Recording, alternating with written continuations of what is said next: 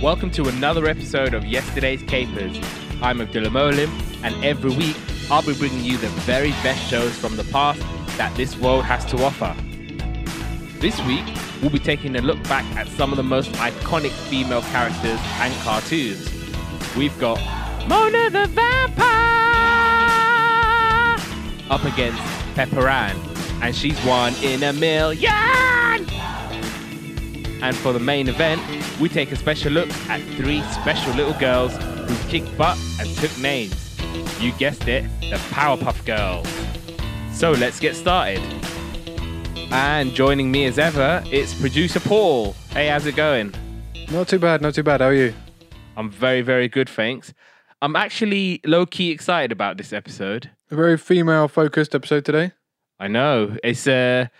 I deliberately chose this as a little taster for March when we do the women's special. So my intention will be for that entire month, it will be all women's shows with female leads and all of that good stuff, just like we had with Black History Month. So I want to try and shine the biggest light possible. And ladies, if you want to get involved, all you have to do is hit me up on my DMs, but not in that way. Strictly business. So, yeah, my DMs are open. So, let me know. Why are you looking at me like that? I told you, it's strictly business. Do you know what I was thinking? I was thinking of Danger Mouse, not direct message. Funnily enough, we probably will be doing Danger Mouse at some point. Looking forward to that one. I absolutely loved it. So did I. Anyways, let's go on to Mona the Vampire first, and let's go back to September 1999.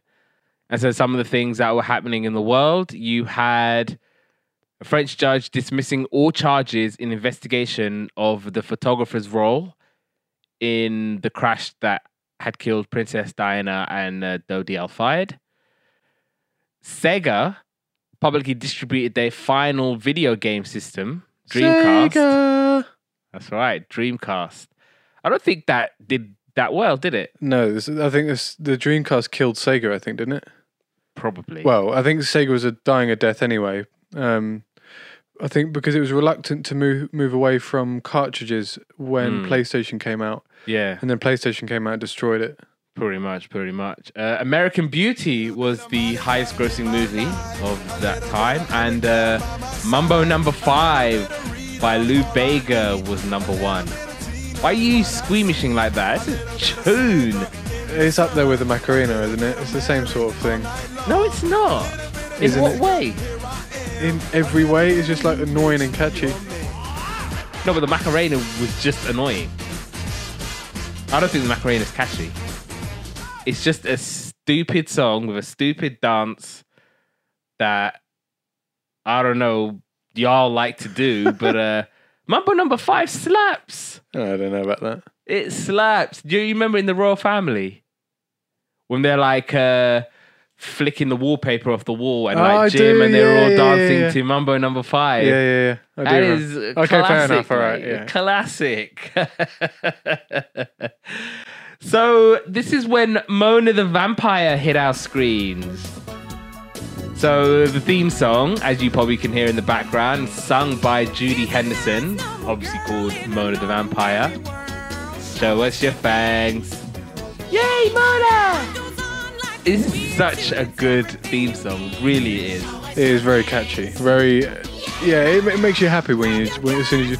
You just can't help but be like, yeah, like... You know, I don't know, because there used to be like an internet rumor that it was Anastasia who sang the theme song. Because obviously the singer has a similar belting voice that Anastasia has. And I don't know who that is. We spoke about her last week, didn't we? About the missing Russian princess. Yeah, the very same Anastasia. But straight up, I don't know who Anastasia is. I can't even think of her songs. Anyway, Anastasia, she's a singer. a very good singer.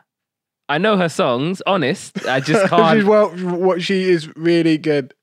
And she has. I know all of her songs. And she sang the song about The Thing. Anyway, yeah, Judy Henderson sings the theme song. It was based on the 1990s children's books of the same name. That was written and illustrated by Sonia Holliman. And basically, it's, to cut a long story short, it's following the adventures of Mona Parker, who refers to herself as Mona the Vampire. And she has her two best friends, Lily and Charlie, who are also known as Princess Giant and Zapman. And she has a pet cat called Fang. And they imagine themselves confronting a supernatural foe or solving a supernatural mystery in every episode. But it's not as weird and creepy as she makes it out in her head. Normally, it's something that's completely normal, completely rational, but with her vivid imagination, she puts 2 and 2 together and comes up with 48. And that's how we always get the crazy stories and all the craziness that entails with Mona the Vampire. And she believes that her hometown is overrun with supernatural monsters or other creatures or entities. And her aim is to try and stop all of them and always trying to save her town. So, and her alter ego, as I said, Mona the Vampire, has a vampire sense which tingles every time something unusual or odd happens. So Mona the Vampire, let's talk about it. What? So I do remember watching this. I can't remember what channel it was on, but it's definitely one of the terrestrial. CBBC. Yeah. So I remember watching it, but I have to say I couldn't really remember anything about it. I remember the kind of the trio and I thought it was a dog, but it's until you said it was a cat just now, I thought it was a dog. It's probably because a dog, it follows them around. A dog? Well, dogs would follow you around, right? A cat wouldn't. A cat would wait for you to come back with food. Dory, our cat, follows me around. Do you put little wings on it? Little bat wings? But no, cats follow people around. Only when they've got food in their hand. No, just generally she'll follow me. Like she knows where my room is, so she'll follow me there and just sit outside my room. Really? Yeah. So I've never known a cat to do that. But go back to the show. It was. Do you know what? It was really good. It was like just about kids using their imagination and playing. So it's kind of like you don't really get that anymore. Yeah. Where kids can just play out and use their imagination and. What I'm going to say is with these 3 in particular, there's an ongoing theme that I think that with Disney, with certain cartoons, especially in the past, there was this preconceived idea of what a girl or a female character should behave and should act like. We're going to see with all of these shows, they're just kicking the stereotype out of the door. Like Mona the Vampire, she's quite tomboyish. She's not really girly. She likes creepy, spooky stuff. She's always out there, even if it's in her head. She's confronting all of these dangers. She's confronting monsters, and you wouldn't think girls would do that, or you're given the idea, or you're kind of under the impression that, oh, a girl should be a princess. She should only care about her looks. She should only care about boys, or she should only care about being popular. Whereas Mona don't care about being popular. She don't care about none of that. In her head, it's like, I really like scary things. I really like all of that stuff. And I'm going to do everything in my power to protect my town. Exactly. So she's the heroine, right, of the whole... Pretty much, yeah. She's the protagonist, the heroine of the piece, yeah. Yeah. Right, so what I'm trying to explain is, right, but it's a bit of a touchy subject, and I feel a bit uncomfortable speaking about this without a woman present on the podcast, purely because... I did try. No, it's purely because I would like some comeback on it, because I feel like obviously there's a big push for. Okay, so ladies, if you're listening, please get back to us. We're two blokes, all right? At the end of the day, there's only so much we can say, and there's only so much we know. And with this episode in particular, we're only scratching the surface of this with Mona the Vampire. You're going to see with the others, Pepper Ann and Powerpuff Girls. We're going to try and explain it as best as we can, but give us your thoughts, give us your perspective. And even if we're completely off the mark, tell us we're completely off the mark. Like I will thank you, and we'll be best friends for Everest and Everest if you tell me I'm wrong and you have another point of view. So that's a great thing about having we can have a conversation about it, right? Yeah, but, absolutely. What I'm saying is, like, it seems like the Mona the Vampire and these other cartoons were kind of not of what I'm about to say, and I feel like 20 years on, we've kind of gone backwards in a way, because we've got a woman Ghostbusters cast to come across like we're doing more for women, but the aspiration is just be like, okay, then you're just gonna do the male version of it. I do think it's rehashing. I think that's what you're trying to say, that they're rehashing certain things from the past just for the sake of it, instead of doing something with meaning. Is that what you're trying to say? That's exactly what I'm trying to say. So it's there you go. So it's not like you said, there's not really any substance behind what you're doing. It's like, okay, there you go. There's something that was all men before. We'll just turn it women, and that'll be enough. Do you know what I mean? Yeah, I know exactly what you mean. There you go. So anyway, that was my point. But on the other side of that, like, you know how you were saying that there's an all women Ghostbusters. I do think that in a way it is kind of good that they did that, because if you're a young girl and you thought Ghostbusters was dope, you thought it was the bomb, then you could turn around and be like, man, I wish there was women, and now they're watching a women's version of Ghostbusters. If there's like 6-7-year-old girl, because I think that was when I was at that age and I loved Ghostbusters, they're watching that thinking, man, that's dope. You know what I mean? Like, they're thinking, oh man, this is so cool. There's women Ghostbusters and things like that. So in a way, I do see like the both. Yeah, I can see the point in, but what I think is, like, just having a girl version of something doesn't seem like it's enough or even substantial. It just feels like it's tokenistic and there you go. Put up and shut up kind of thing. But I do think in terms of that is that if they don't do that, then they're not going to come up with something fresh or something new. Yeah, that's true. So in a way, they kind of have to revert to type almost and go back to what was successful, and then try and, again, with the word rehash, but rehash it to a point where there's something for everybody. That's fair enough. That's a good point. I didn't think of it like that. But just quickly, the Ghostbusters, the modern reboot, I didn't find that good. I've actually not seen it. I watched it. I think I watched it twice. So it was okay, but it wasn't like. I think the first part of it was excellent. Like the first 45 minutes to an hour was really good, and then after that it went downhill. Anyway, well, kind of detracted away from what we were talking about. Let's talk about some of our favorite Mona the Vampire episodes. Can I go first? Yes, because I know you watched quite a few episodes. I saw you.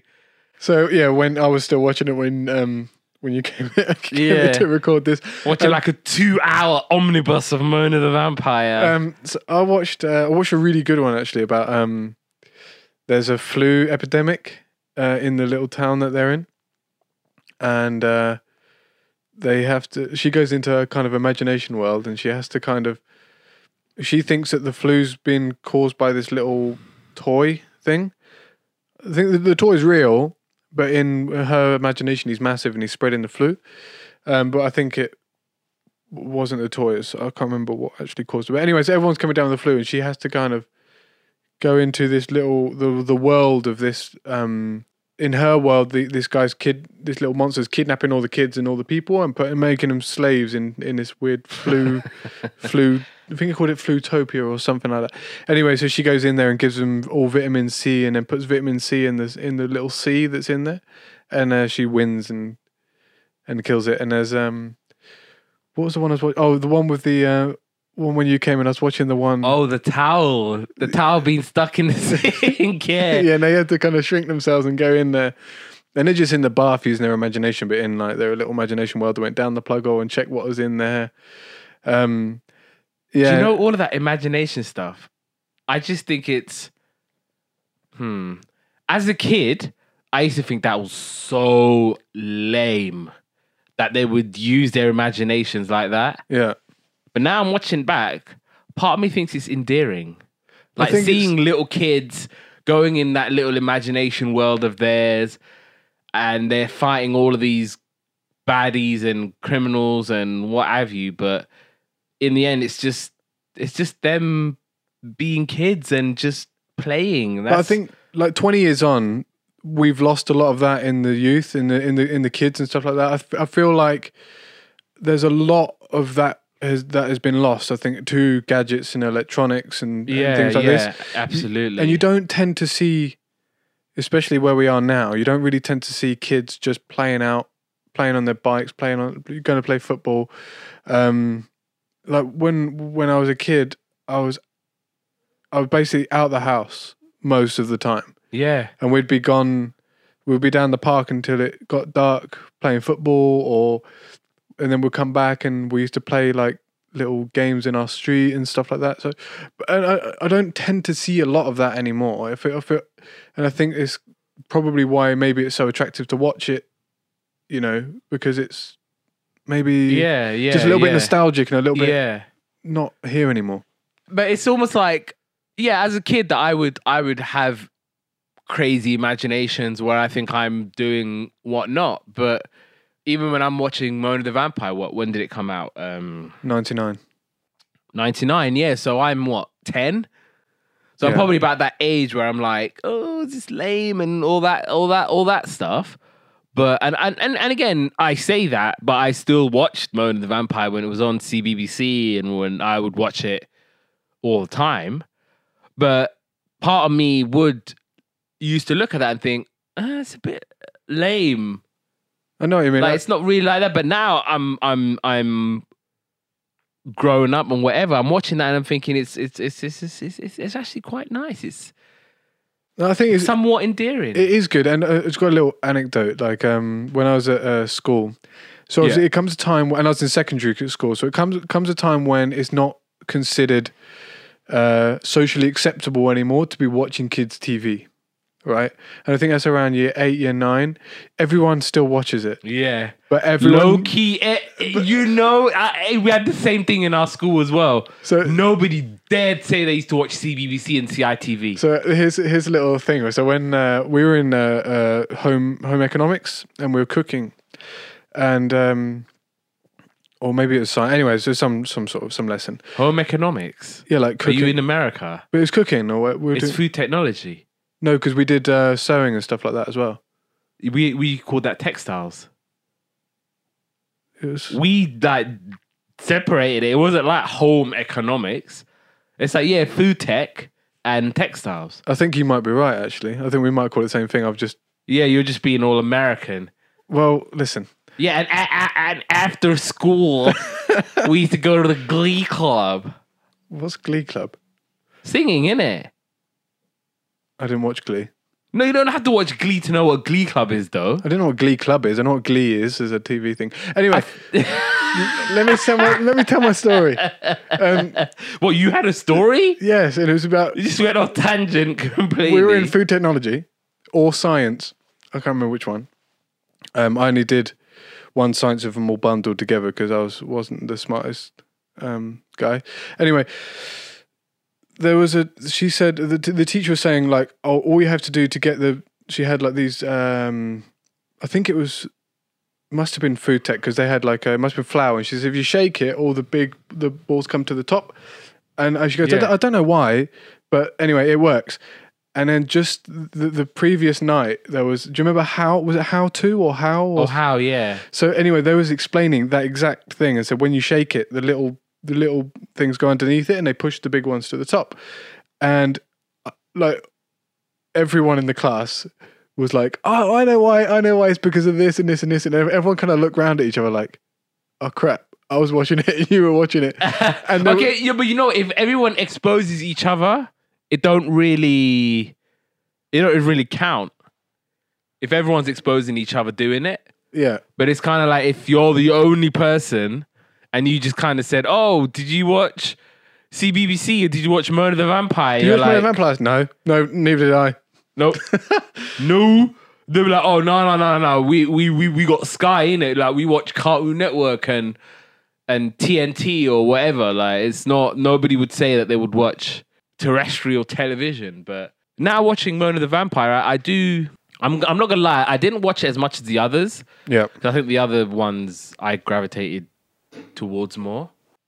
But no, the with Mona the Vampire, I thought it was okay when I was watching it now, and even as a kid, again, I thought it was okay. It was okay. It wasn't anything special. I think 'cause I did watch the pilot, so I watched the episode about the robot babysitter. And so basically they think that because Mona's parents are going out on a date, it's date night, whatever, and then they have to get a babysitter. And Mona thinks that this babysitter is like some weird robot girl. And she's just like making her life so difficult. So she's like pouring water over her.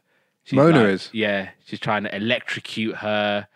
She's trying to see if she's not human or not. And then they kind of realize that they like similar things. And the babysitter was like, "Oh, Angela in school said that you should behave like this in front of Mona. You should behave like this." And then Mona was like, because Angela's like the really snobbish girl. I remember her doing like a presentation in class where she's like, "Oh, I've got this brand new coat. It costs $500. It can do this. It can do that. It can do this." You can get you mugged. $500 for a coat. Well, if she's rich, then what's $500 to a rich person, eh? Well, to me, it's quite a lot of money, so I'll take the coat and sell it. $250. If you're not earning a certain income or you're not part of a society where you're, I don't know, then it might not matter as such. But yeah, anyway, with this episode, so in the end, they kind of realize that, oh, we have so much in common. And yeah, she realized, and then Mona thinks that when she's doing her hair, like she's imagining like rewiring her brain and what have you. So I think there's a couple of things I liked about Mona the Vampire. One, I really liked the storylines were quite exciting. The animation was good. I thought it was, it was quite engaging to watch. And also I really liked the fact that it was just like about 7 minutes an episode. Yeah, 7 to 10 minutes to watch. Yeah, so very easy. Just it's like that with all these shows, actually. Yeah. I liked how short it was. But I think not because it was, I didn't want to watch a long episode. I thought it was just the right amount of time for the episode. Yeah. Have a good beginning, have a good middle, have a good end.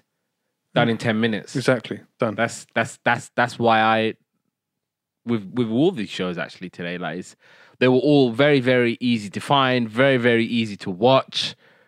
It isn't a chore like some of the other shows that we'll probably end up doing down the line. And you have to like sit through and watch like 45 minutes of like one episode and 8,000 episodes of The Tribe. Oh.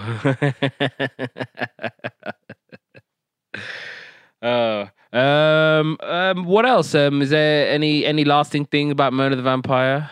No, I just genuinely really liked it. I like, kids using their imagination. Yeah. Exciting little thing. I mean, is it weird that she's a vampire and it's not Halloween thing? It's just like a straight up she's a vampire all the time? Like, I Yeah, don't but think- you don't. It doesn't have to have it doesn't have to be like a Halloween vibe. Well, yeah, but there's not many other things that are like got like creepy stuff like that all the time. Do you know what I mean? Maybe like Scooby Doo or something. But like to have like a vampire as like as a main protagonist thing like all year round. That doesn't happen. That's like very rare in a cartoon. Like Halloween time, everyone's a scary thing. But anyway, I don't know. that's just a thought. I don't think it's you have to be a vampire at a certain time of the year. No, I'm obviously vampires are vampires all year round. You could be a vampire all year round. Yeah, but Why not? Maybe.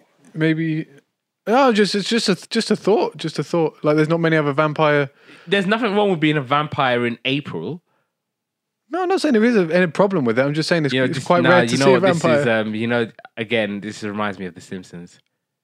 It's basically Homer gets into a lot of debt because he invests in pumpkins, and I don't he's know like, this because episode. obviously he thinks it's Halloween. He's like, yeah, pumpkins, and the bank manager's like to Homer, why have you got pumpkins in May or whatever? Yeah. Homer goes, I thought it was a good investment idea. And then he's like, yeah, in October, where people are buying it for Halloween. But why are you going to be buying pumpkins in April? And he's like, oh, can I sell? And he's like, no, you can't. Like, you're messed up. So that's just, yeah. Talking about Mo the Vampire and then back into a Simpsons reference. But I think that's my only thought. But genuinely really liked it. Enjoyed yeah, I it. did as well. So, yay, Mona!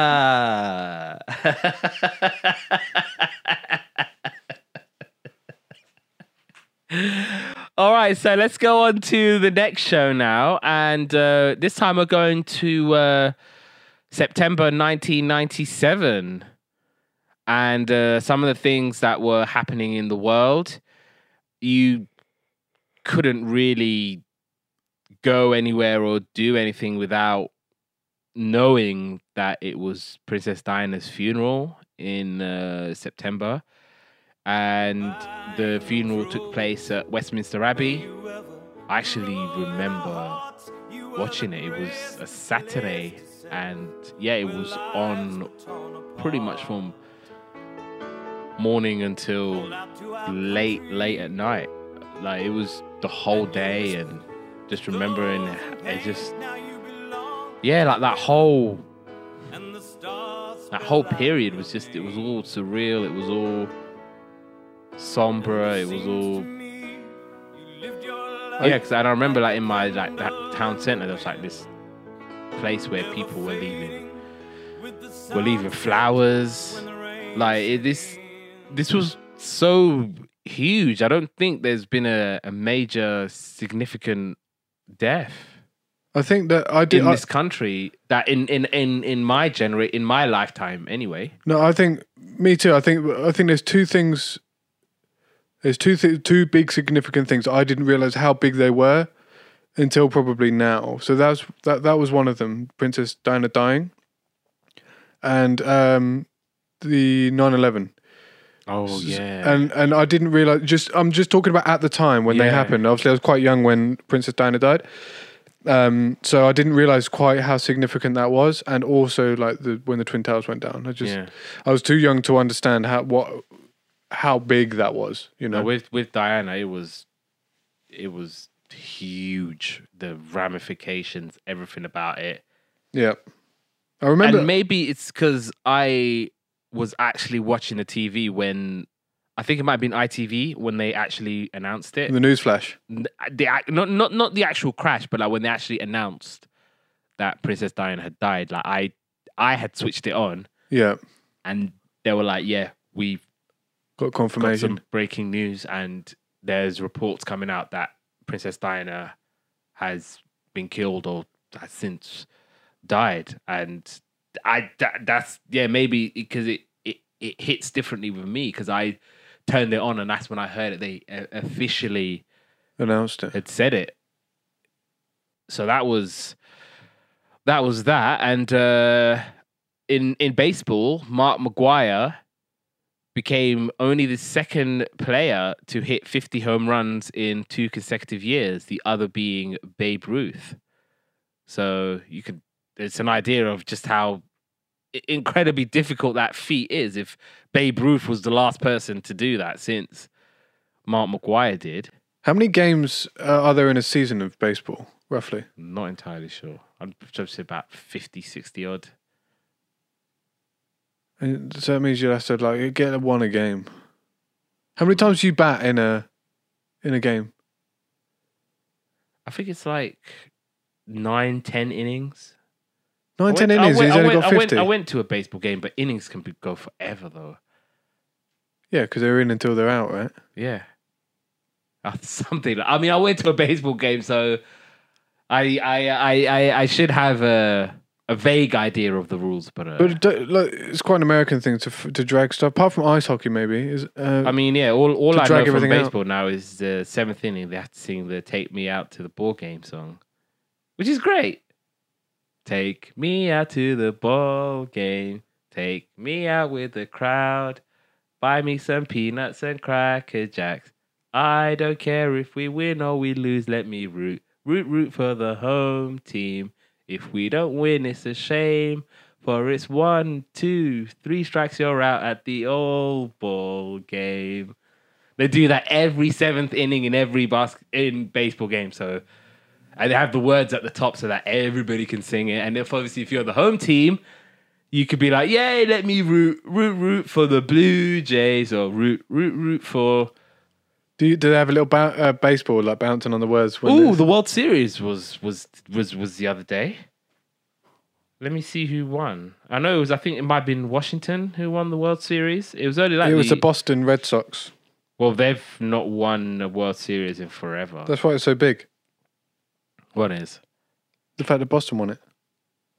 Oh well, no. Obviously, everyone knows. Yeah, was it the Houston Astros then? I only know the Boston Red Sox. Are the Yankees a baseball team? Yeah.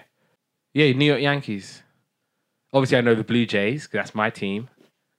Go Blue Jays. Anyway, we digress. Apple Computer names co-founder Steve Jobs to be the interim CEO. LA Confidential was the highest grossing movie and keeping in theme with the Diana.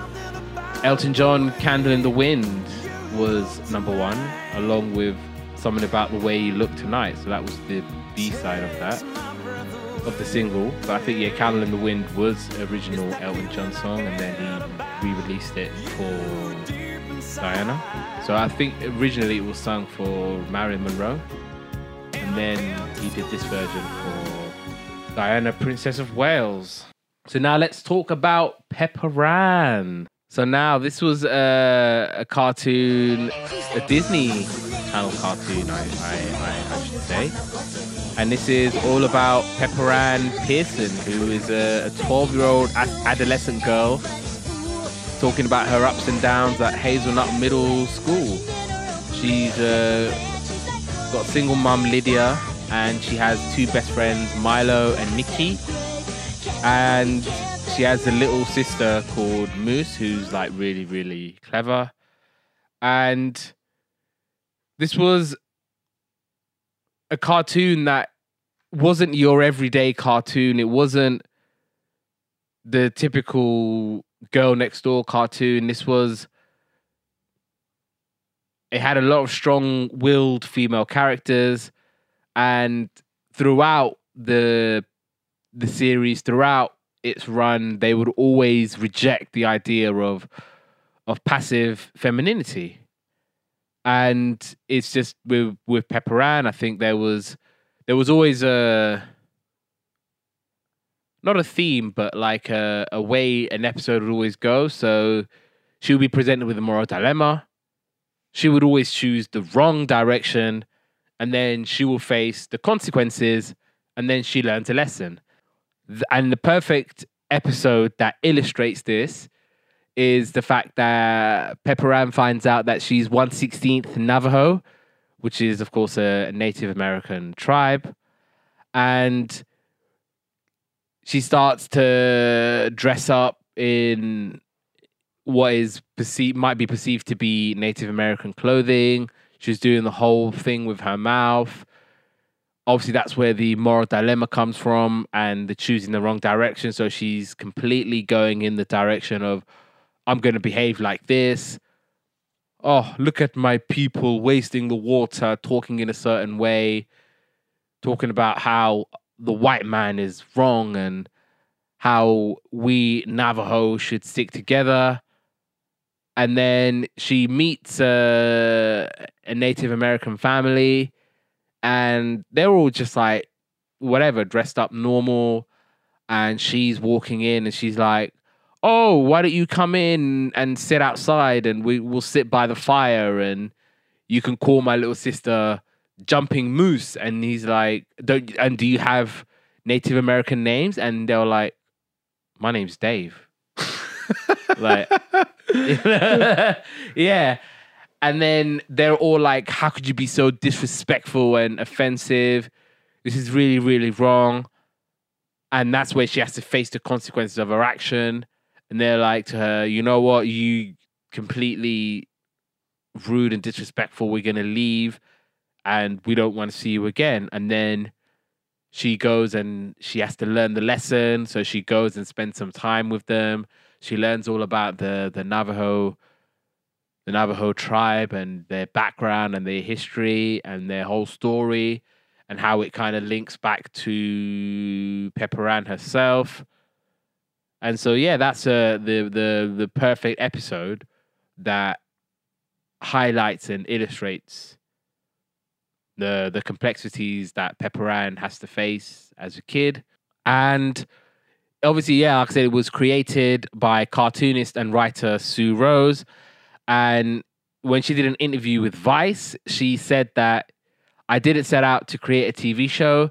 I set out to create a story about a girl, and a funny girl who makes mistakes and then has an opportunity to learn from them. So that was always the case with Pepper Ann.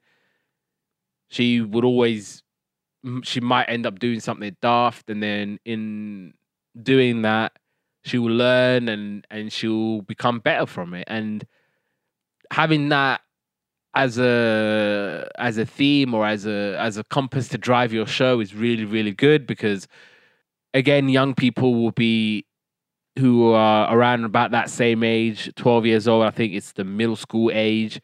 So obviously, if you're an impressionable 12-year-old girl, you're watching this Pepper Ann on TV who might be just like you. She's not one of the cool kids. She's not one of the nerdy kids. She's just an in-betweener, as I'm sure we all were, or most of us anyway. In school, we were in-betweeners. So that's the perfect representation of how you might have been when you were coming up at school. And again, I think with Pepper Ann, it was the very first animated television series for Disney to be created by a woman. And then you'd have to wait another 15 years for the other show. So it was Star versus the Forces of Evil. 15 years for the next show. Yeah. That's which incredible. was created by a woman. So yeah, Daron Nefsi is her name, and she came up with Star versus the Forces of Evil. I've never heard of it. Never heard of that. But yeah, that was they're the only two animated television series by Disney created by women. And again, with Pepper Ann, there was a sense that these kind of cartoons, these kind of concepts would be more, there'll be more of it. So you had Daria, you also had As Told by Ginger, where you've got the characters who are girls and whatnot, and they're not what you might perceive them to be, or they might not be who you were told they were when you're watching a Disney film or you're watching older cartoons. They are cynical, they're intelligent, they're independent, they have a wide range of interests like martial arts, like poetry, and not what you might think, makeup and whatever, fashion and all those typical stereotype. So that was what was really, really, really, really good about Pepper Ann. So, what was your impressions of Pepper Ann, and did you remember watching it as a kid? So when you sent it to me to watch, these are the episodes we're watching this week. Mm-hmm. I was like, oh, brilliant. I've heard of Man and the Vampire. Brilliant. I've heard of Powerpuff Girls. Well, what is this Pepper Ann thing? Mm. And then when I put it on, I was like, of course I remember this. Yeah. I remembered it quite well from when I was a kid. Well, as in I remembered the show. I think you summed it up really well. What you've said about it is literally spot on. I don't really have much to add. But one thing I will add, which is quite peculiar, is that she's this it's got quite good, but she falls apart when she sees that guy, the weird mop head.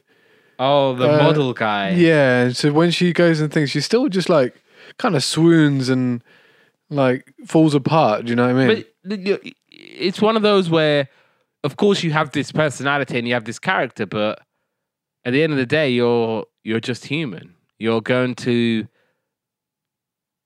show emotion or behave in a certain way. You're not going to just be a robot. No, I guess. So if there is, obviously at that age, there is a boy or a girl or whatever that you like, you're not gonna be yourself. You're just not. As much as you think you might be, or as much as you might want to be, you're gonna completely fall apart if you see your crush. It's just, yeah, I guess that's the way it goes. I was just thinking, like, just considering, all things considered. But yeah, I thought I watched a few episodes actually, and I enjoyed them all. Mm-hmm. It was slightly longer than the other ones, though, right? It was like 20 minutes per episode. It was two episodes. So I got really confused with one about some twins, and then it turned off, went on to a completely different episode. Like they do like a one long 20-minute for like specials. But most of it, it's like 10 minutes. They maybe don't know the answer to this. There's like there seems to be quite a heavy Jewish connection in there somewhere. She's Jewish. Oh, she's Pepper Ann's mum is Jewish, and her dad is Christian. So there was an episode where she's thinking, "Oh, should I spend Hanukkah with my mum, or do I spend Christmas with my dad?" Yeah, because they're talking about bar mitzvahs, and then they're saying like, go to one. Girls have bar mitzvahs, don't they? I don't know who I was talking about with this. Oh, let me ask. Oh, here we go with you in the Google. No, I was going to ask my mate. Maybe you'll get not. Well, that's not very reliable because he might be busy. Well, then I'll tweet it. I'll get you to tweet it because I don't have Twitter. I don't think it's called bar mitzvah as it is for boys. But I'm sure girls have one. Yeah, bat mitzvah. Because obviously bar mitzvah is like the coming of age for Jewish boys. Yeah. And girls will have one too, which is called bat mitzvah with a T. There you go, I knew it. But yeah, I think Pepper Ann might be the first Jewish character that we're looking at. Well, certainly the one that's like obvious. I only got it because there's some references, like in one episode. No, but we haven't. I don't think we have yet. Anyway, yeah. Yet, because obviously we've still got Hey Arnold, and then they have Harold in there. Tommy in the Rugrats is Jewish. Is he? Yeah. Actually, I think I knew that. His dad certainly. No, his mum was Jewish. His mum came from a Jewish family. So but are they Jewish by religion? Oscar, the granddad, because he was like from Poland or whatever. Yeah. And he comes from he's got like Jewish ancestry from that side. So I think it Boris or Oscar, the granddad in Rugrats? But yeah, like they have it from the mum's side. And obviously I think if from your mum's side, if you're Jewish there, then you are Jewish. So from what I understand, you can be Jewish by race and you can be Jewish by religion. It's two things, right? Something like that, yeah. Yeah. So if your mum's Jewish, you're Jewish by descendants, but you can also be a religious Jew, right? Yeah. I've lost my point. But no, yeah, as we were saying, yeah, Pepper Ann is one of, if not the first Jewish characters that we're looking concentrating at. on. And there's plenty more where that came from. So we got you. But yeah, there is an episode where she's mulling over as to whether to spend Hanukkah with her mum or Christmas with her dad. So there is that sort of dilemma. It's not on the same day though, is it? Christmas Day is on the 25th, and No, but I think because obviously Hanukkah is spread across but what? a few days. And Yeah, I mean, because from what I understand about the Jewish traditions, is there's nothing to do on Christmas and nothing's open on Christmas, right? So they just have Chinese food and go and watch a movie. That's a Jewish tradition. Is it? Yeah, Chinese food and watch a movie. Those are two places that are open on Christmas Day. That's great.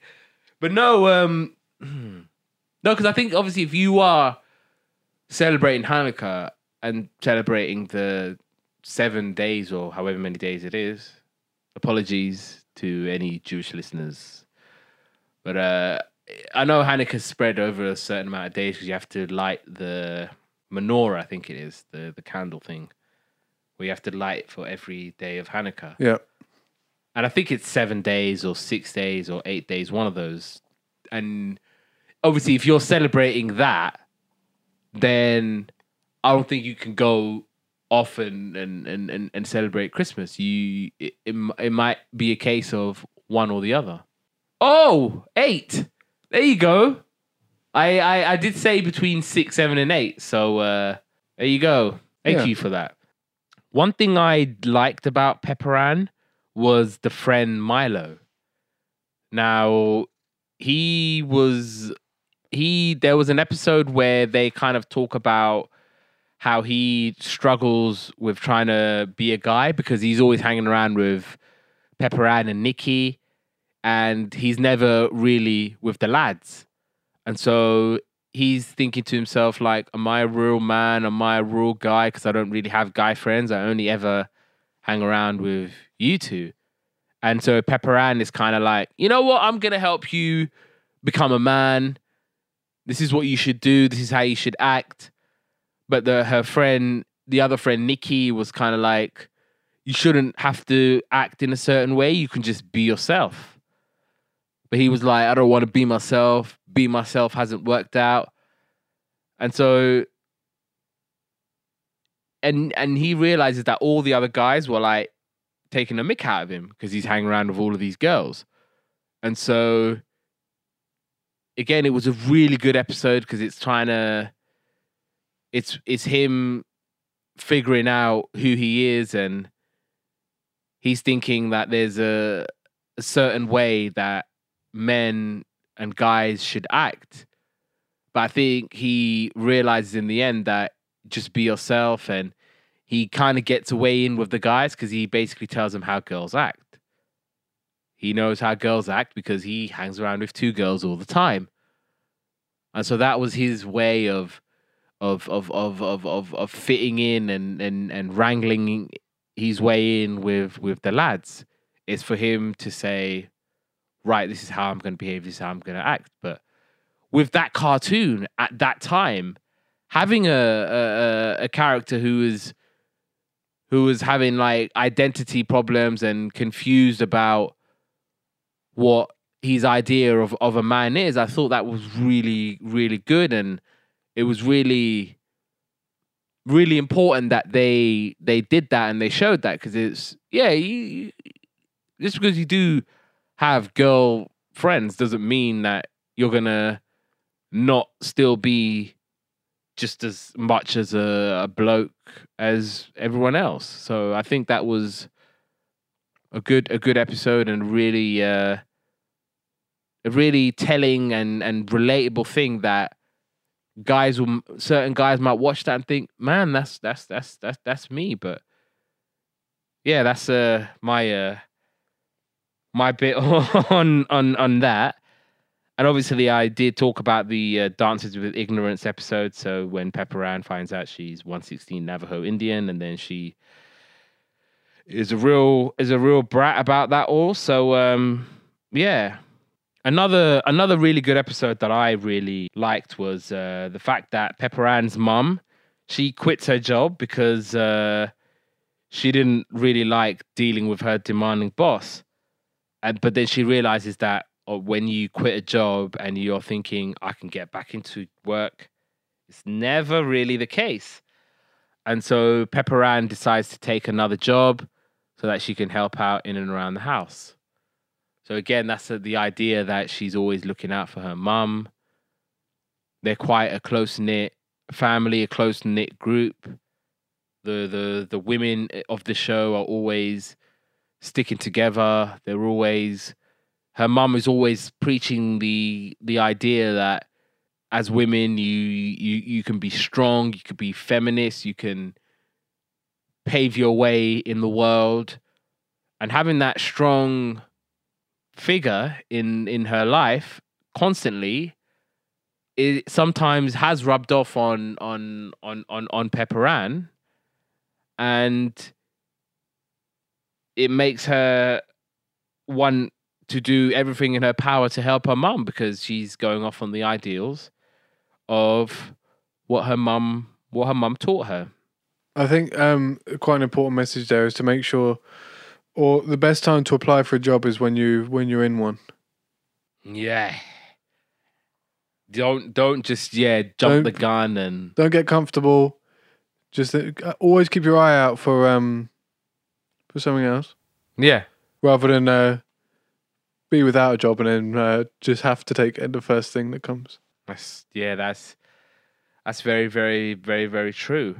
And in the finale of Pepper Ann. Oh, I didn't know there was a finale. I thought you just so this is 15 years into the future, and Pepper Ann is a toy maker, and she gets invited to a school reunion, and she realizes that there's this letter, not a letter, but like you know them annoying like letters that people write to themselves when they're younger or when they're older. No. So there's a letter that she writes saying everybody in the school isn't going to amount to anything. They've got no futures except for me. And remember how you were talking about your man with the hair? Oh, yeah. She was like, we're going to get married. We're going to have 4 kids with like these silly names.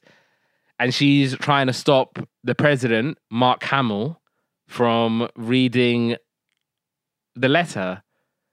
And she gets the help of her friends, Nikki and Milo. Nikki is a journalist, and Milo, I know he got married and he has this kid. So he comes to the reunion with his kid. I can't remember what he does. I don't think they necessarily said. But yeah, she uses her friends and they're all like working together.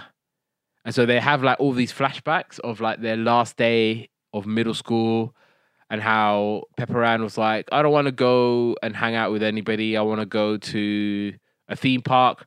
And Milo and Nikki are like, oh, why don't we go here? And so they obviously go their separate ways. And then Pepper Ann gets into a bit of trouble.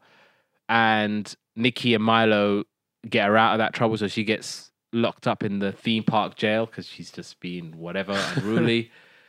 And then in the future, as they were stopping President Mark Hamill from reading the letter, Milo and Nikki get arrested, and then Pepper Ann saves them. Because obviously as kids, she was like, you know what, if I'm ever in a jam, I will save you two. And that's exactly what she did. And that was the end of Pepper Ann. And now I actually liked Pepper Ann a lot as a kid. And I really liked Pepper Ann a lot when I watched it now. I thought the concept, the idea was really, really good. She's a great character. She might be a little bit daft, but she realizes along the line that she learns a lesson, and most importantly, her heart is in the right place. She always wants to help her friends. She always has her little sister's best interest at heart. And with Pepper Ann being such a strong, iconic figure, maybe we didn't do it justice, but I hope that we did the very, very best that we could. So let's choose between the two. I think it's a no-brainer for me, but actually I'm gonna go first this week. Pepper Ann, all day long, 7 days a week. I just think that I really enjoyed watching it. I don't know. It was one of those where, again, it's really, really iconic for me growing up watching this. I think CITV used to show Pepper Ann, actually, not CBBC. Yeah, definitely one of the terrestrials. I don't. Yeah, CITV because I watched it. I used to remember, watching Pepper Ann on CITV. I think they should show it on SMTV as well. So that's where that comes from. But yeah, Pepper Ann was awesome, and Mona the Vampire, I liked it, but I didn't love it. So that's maybe why I'm not gonna be all like, oh yay, Mona, woo! But it was good, and the theme song is a cracker. So I got nothing but love for Mona, but it's Pepper Ann for me. I just think she's great. Like, I would, if I'm a kid at school, I would love to be friends with Pepper Ann. I've never said that about any of the other ones, but yeah, So just quickly, because I was just googling on my phone now. Of course she was. No, just because I was just trying to work out who played. Did you ever watch Jurassic Park: The Lost World, or The Lost World Jurassic Park, whichever way around it is? If it's not the old ones, then it was the old one. Yeah. Do you remember that it had a woman in it called Sarah Harding? That was her character name. Isn't that the one in Girls Aloud? I have no idea. She was played by. That was a character name, not a thing. That was the woman. She reminds me of Pepper Ann. Just quickly. Anyway, so my one this week definitely is Mona the Vampire. Oh. I just had not taking anything away, and to be honest, you gave it a lot more depth with Pepper Ann, with your rundown and stuff like that. But I feel like just purely out of enjoyment, I preferred Mona the Vampire just watching it, just out of a purely enjoyment factor. That's fair enough. But and the theme tune was better. Mona the Vampire, yay, Mona, woo! But Pepper Ann's theme song was great as well. It was Pepper alright. Ann is the one in a million. Yeah, so Mona was better. If you say so.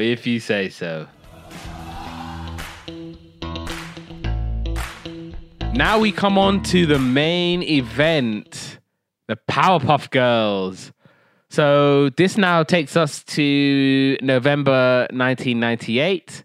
Some of the things happening in the world. You had Monica Lewinsky signing a book deal to talk about her affair with US President Bill Clinton.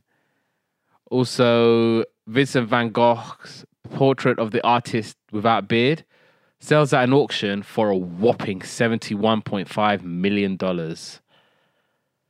Tony Blair became the first Prime Minister of the United Kingdom to address the Republic of Ireland's Parliament.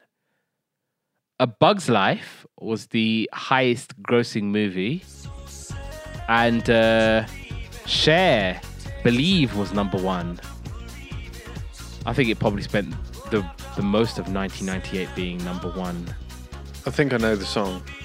When we come to the edit, I'll definitely know it. No, but this was like number one forever and ever and ever.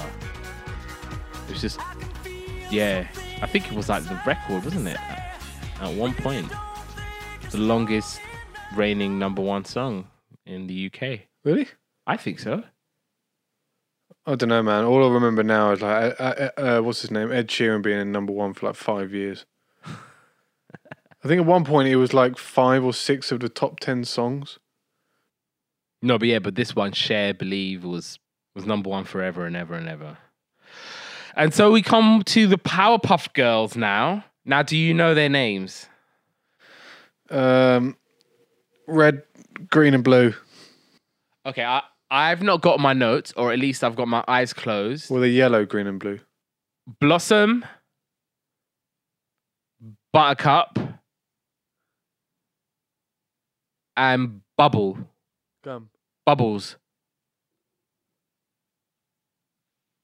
Yes, got him.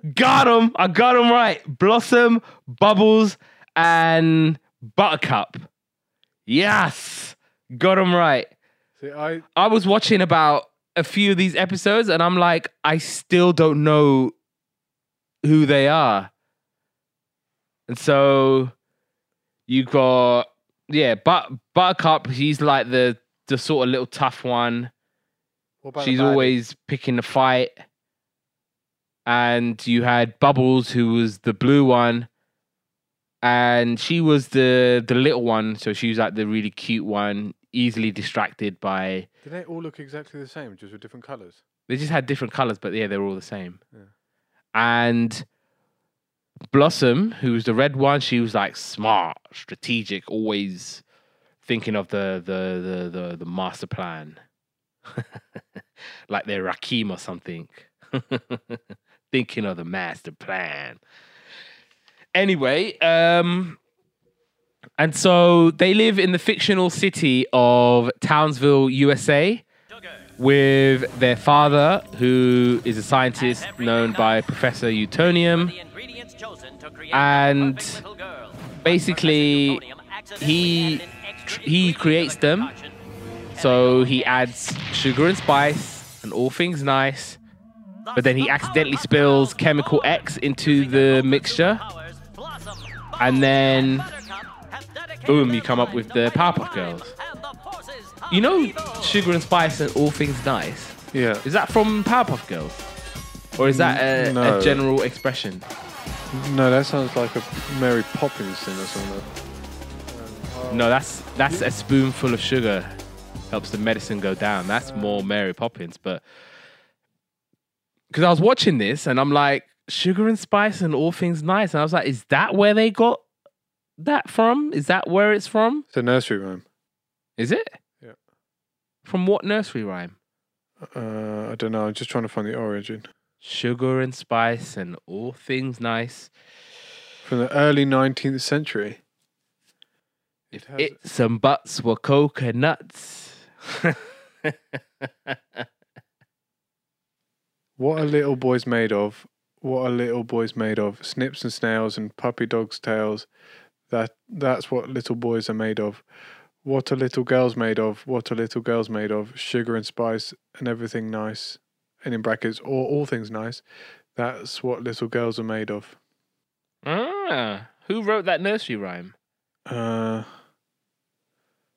don't know, but it's from like according to Iona and Peter Opie, this first appeared in a manuscript by English poet Robert Southey, 1774 to 1843, who added the stanzas other than the two below.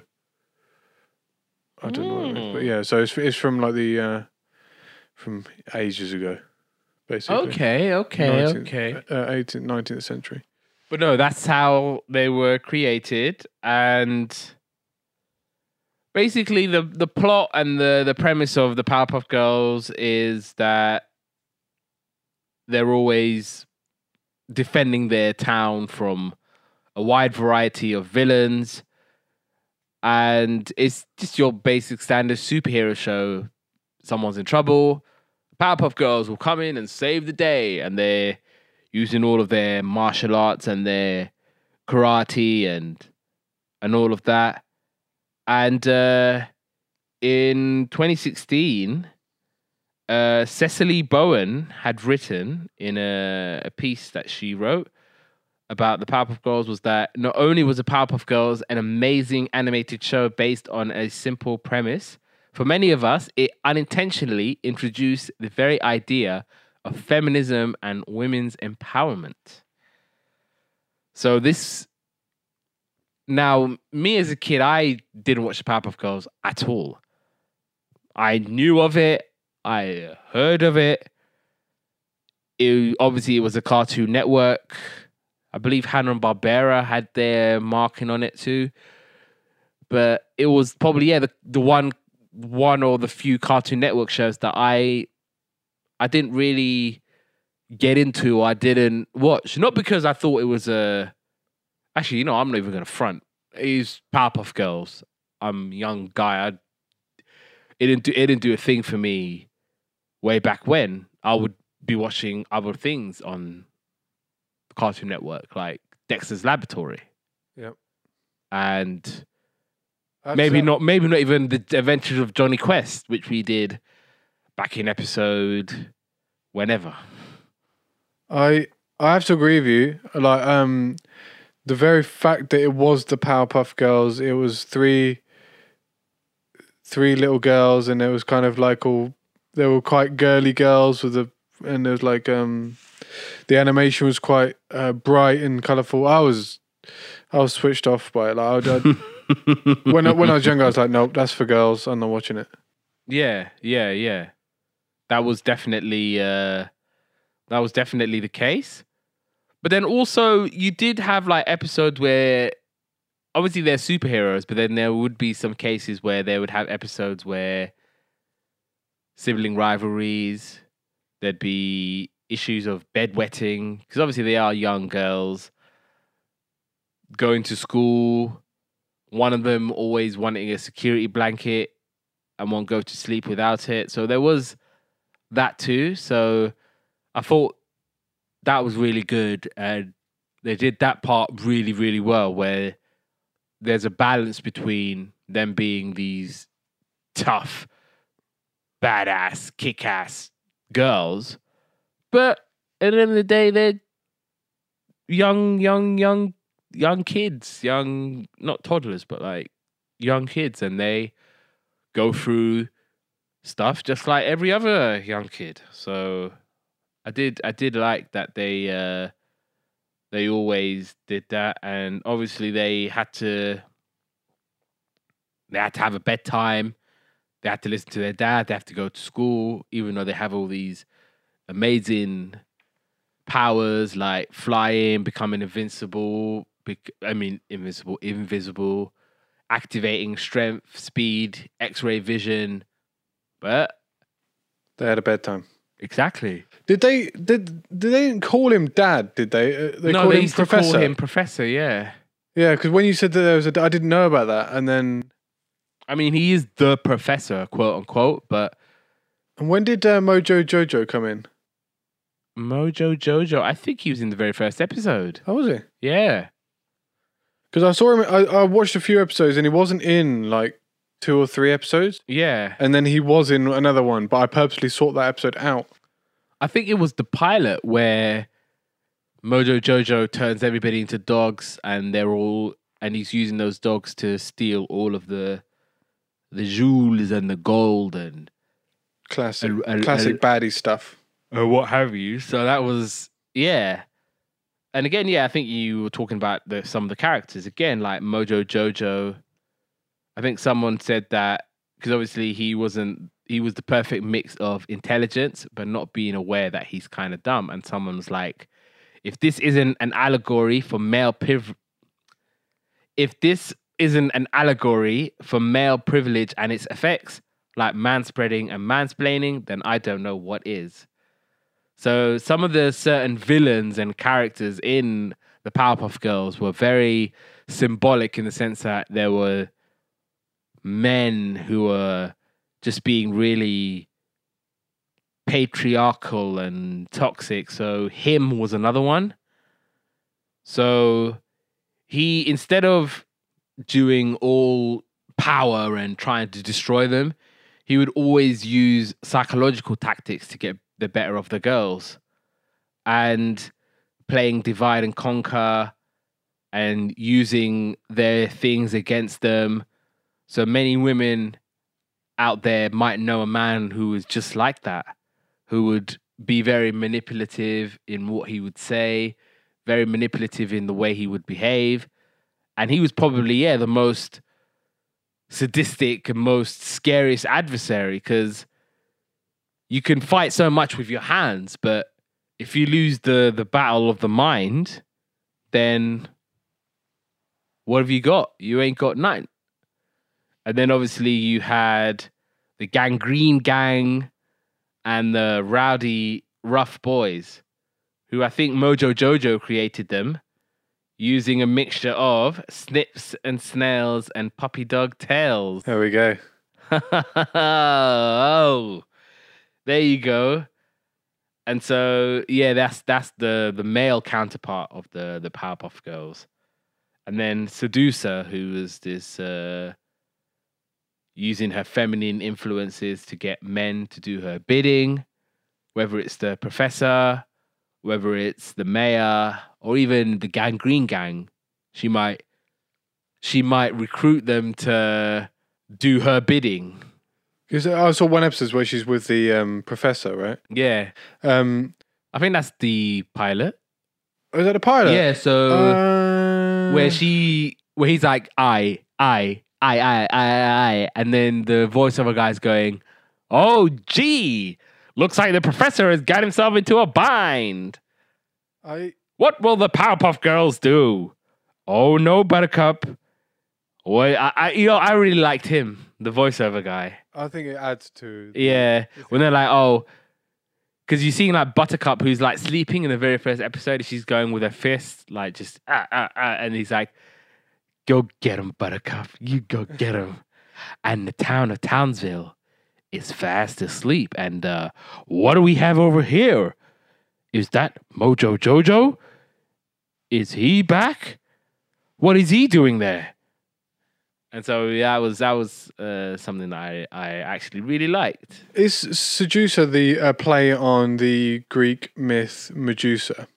Because she's got the hair going on as well, right? I would have said yeah, but seduce, so she's seductive. Yeah. And so that's her ploy, is to seduce people. Because I noticed that the hair was kind of waving around. I just think because she's good at seducing people. Yeah. That's where you would get the name Seducer. And also, one of the things that did bug me about this, about the Powerpuff Girls, was that for some reason, the animators decided not to draw hands on them. Yeah. Right. And in one episode, the girls get impersonated by some guys, and then they kind of do crimes, and the girls get arrested, but they get handcuffs put on them, and they're like, "Oh no!" And I'm like, you don't have any hands. Just slip them off. So that was a bit irritating. Not really. Yeah, come on, man. Like, don't put handcuffs on them then. Yeah, but handcuffs are handcuffs. You can the idea of handcuffs is you're like that. Yeah, but they've got they haven't. She hasn't. They're not going to slip out of the not the wrist, but like the arm. Yeah, because they don't like grip your wrist, do they? Handcuffs. Yeah, they do. But I was going to go for the No, I can't.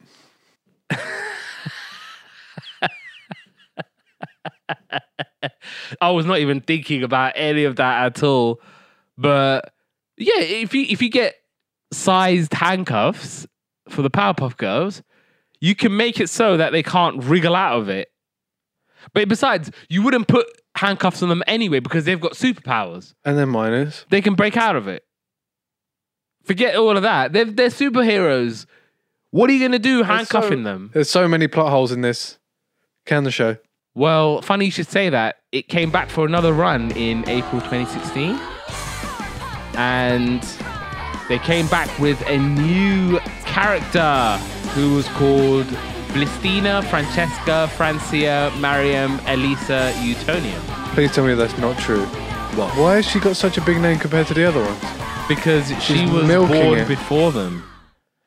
And so initially, Professor Utonium attempts to create the perfect little girl in response to his rival Neutronium by creating the perfect little boy. So he uses sugar and spice, all things nice, but he adds chemical W accidentally into the solution. And then he created Bliss. She's known as Bliss, but that's obviously her full name. Blistina, Francesca, Francia, Mariam, Alicia, Utonium. I just like saying that. Just all of it, yeah. It's too much, man. I can't even say it fast. It is like a tongue twister. Blistina, Francesca, Francia, Mariam, Alicia, Utonium. That's pretty good. We can slow it down and post, see if you got it spot on. It'd be like, blah, blah, blah, blah, blah, blah, blah. But yeah, she's really, really strong, and she's got a right old temper on her, and she realizes that she can't stay with the professor because she's too strong and her emotions get the better of her. And so she disappears, and then she comes back in. So this was the Power of Four. So this is where Blistina or Bliss makes her debut or her comeback, for one, if you want. And so Bubbles is all like, "Stop it, Bliss." And the other two are thinking, "Oh, that's just her imaginary friend. Like, I'll leave it out. Stop being all weird." But then once they get into trouble, Bliss comes out of nowhere and saves them. And so they kind of go on as being the four of them. So another sister. So she's a little bit older than them. So now they've got a big sister. Are these still just like the 10-minute episodes? Or Yeah. They're all 10 minutes and whatnot. And one thing that you couldn't help but notice is that Bliss is black. And obviously, people watching this were all like, "Why have you got a black person now in the Powerpuff Girls? Why would you bring a black person? Cancel the show. Cancel the show." And it's just like, oh my God, shut the front door. Good save. Good save. I mean, I was ready to cancel the show because they had no hands. That is really a moot thing that they don't have the hands. But was that a real? Were people really outraged by it? Yes. Why? Just like they were outraged that they had black stormtroopers in Star Wars. Just like they were outraged about Black Panther. I mean, there was so much going, cancel it. Why'd you have to add this person? It's just like, man, shut up. Yeah, I couldn't have said it any better, to be fair. Man, shut up. And there's this really good article on weareyourvoicemag.com written by Jonita Davis. And it was all about the beauty of blackness and representation in the Powerpuff Girls. And so in this article, she's talking about how she has daughters of her own. And of course, they're like the Powerpuff Girls. But now that there was someone that looked like them on the show, man, it's a complete game changer. Yeah. And she was kind of talking about how in animation, there isn't black characters who aren't the Joker. Most of the time, they're the jokers, they're the clowns of the piece. But with Bliss, she's very much a Powerpuff Girl, and she's very much in there with them. Yeah. And they form a pretty strong unit between each other. And the idea that the little girls now have a big sister. So they were all like, "We wish we got to know you before. Like, why are we only knowing about you now?" And so she was all like, "I'm going to control my temper. I'm going to try and control myself so that I can be a good big sister for the three of you." So that whole idea, that whole concept, I thought it was really, really good. And I liked Bliss, and I thought she added greatly to the four. I think her character gets taken out because something about she has to go to Saturn, but she promises that she will come back to be with her sisters and her dad. So is it still running, the Powerpuff Girls? I think it is, yeah. Because obviously, like I didn't watch it. Yeah. I can't. Don't get me wrong. I knew. Yeah, I you know showed me them. the things. You showed me the Mojo Jojo. I didn't know who Mojo Jojo was. I knew all of it, but I didn't know. I was saying all of it. Oh, it's weird to say that, but I mean, I knew the girls and Mojo Jojo and the kind of animation. I would have been able to tell you. Oh, one thing, just quickly. How rubbish is the intro theme? It's not like Yeah, I thought the first one was not great, but the 2016 version is pretty okay. see, I didn't even know But they yeah, rebooted it. I didn't watch any of the that. first version was tripe. But It was, right? It was. I did. Yeah. For you're thinking iconic cartoon, you gotta have a theme song that slaps. It sounds I mean, just like don't get me wrong. I'm not expecting a. I'm not expecting a bop, but at least have something memorable. So that when people talk about the Powerpuff Girls, because obviously when you're talking about your favorite shows, one of the first things you're going to do is you're going to talk about the theme song. Yeah. There's a nice normal girl in an extraordinary world. Show us your facts. Oh. How am I supposed to deal with that in post? I don't even think it came up on the Yeah, waveform. what do you want me to do with that, huh? On post. What I'll do is I'll send you the sound clip of Yay Mona, and we'll just post that in. Whatever, dude. Whatever. You were meant to say, "Yay, Mona!" But yeah, I mean, I don't. With shows, I can live with shows not having a good theme song, as long as what you have as an end product, as long as that works, Yeah. then I'm not mad if the theme song ain't that good. I think, do you know what? I think a good theme I'm tune sure- has a lot to do with how popular and how successful it's going to be. Obviously, Powerpuff Girls Yeah, completely take that away. But I think, I think for me, watching something, but the look- theme tune is so iconic. I know, but look at Johnny Quest. We talking about it. Remember how that theme song banged, but what came after didn't hold up, didn't add to it. Yeah. I'm actually trying to think of a bad theme song, but a very good show. Do you know one thing? One theme tune that I really like. Every Sunday, we used to watch this show called Heartbeat. I'm not sure if Heartbeat. Why do I love? my dad used to get us doing these like little actions with our hands and stuff like that every time it came on. Heartbeat. It's so good. La, la, da, da, da, da, da, da. I think that was like on a Sunday, and it finished Yeah, at 9 Heartbeat, o'clock. 7 o'clock on a Sundays. It was a 7 till 8. Yeah, it was an hour long, right? Yeah. Yeah, and we had to go to bed afterwards, but it was good. I'm trying to think. But no, anyway, like with all of that, it's not a deal breaker. Yeah. I'm not gonna not watch a show because the theme song sucks. You could just No, absolutely. Yeah. just grin and bear it and just whatever. But I mean, I was gonna say Grange Hill's theme song ain't great, but it kind of is still. It kind of is, but I don't know.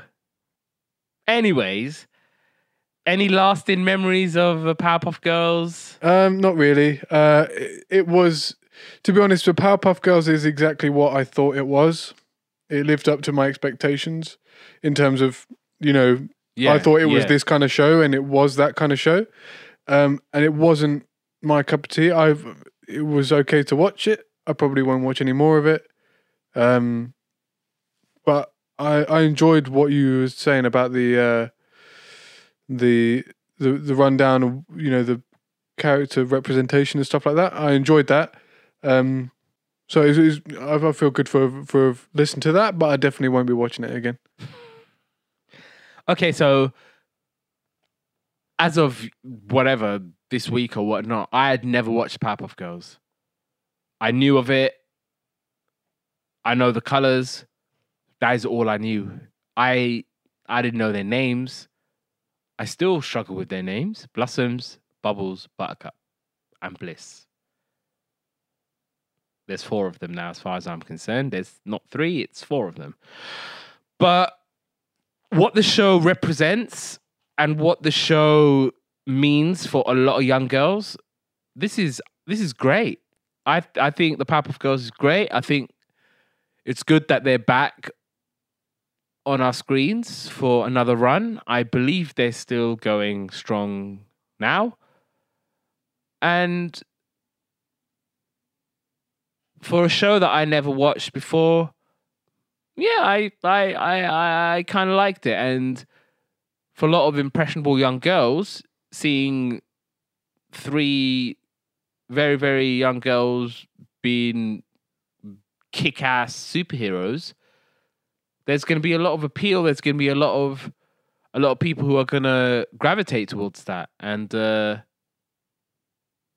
yeah, man, good job. No, I think it's good, and with and I'm going to try not to spark controversy when I say it's actually quite good to have, there's a girl show with kick-ass girls, and Absolutely. that's fun, like that's great. I mean, it's not for me. Maybe, yeah, that the whole point of that is, yeah, maybe it's not designed for us, but there's gonna be a lot of people out there who can appreciate it, and it is for them. Exactly. So if it's for you, and I would tell you to go and watch it, young girls, like, if there are any mums out there listening and you've got young girls and you've never watched the Powerpuff Girls or you've never heard of it, I would tell you, go out of your way and go and show them the Powerpuff Girls. Show them that young girls can use violence to save the world. There you go. And always getting the best of their foes and their villains. So yeah, go out of your way and watch those shows. And I think that's a good place to bring the episode to an end. And I have to say, ladies, if you want to get involved, please let me know. And you can DM me. DMs are open, but strictly business. So I'm not about that life. So none of that. All right. But on a serious note, if you want to get involved and give us that perspective that we lack and we need, then holla, man. Like we would love to have you on and talk to us about certain shows, especially coming round in March. So yeah, please get involved and please message us. And Yesterday's Capers is available wherever you get your podcast from. So please subscribe, download, like, share, all of that. Please do all of that. You can follow Yesterday's Capers on Instagram at Yesterday's Capers1. You can follow Yesterday's Capers on Twitter at Yesterday Capers. You can follow me on Insta at Abdullah_Molim. And you can also follow me on Twitter at Abdullah Molim, all one word. And Total Boxing Content. Get on that. That is a brand new podcast all about boxing. There is loads going on at the minute. So honestly, get on that. Paul, where can they find Total Boxing Content? On Twitter, we're at BoxingTBC, and it is TBC Boxing on all of your usual podcast platforms. Awesome. I'll definitely get onto that, and you should as well. Obviously, if you're into sports, if you're into boxing, get on it. Got some good stuff on there. And as for us, join us next week for another episode of Yesterday's Capers.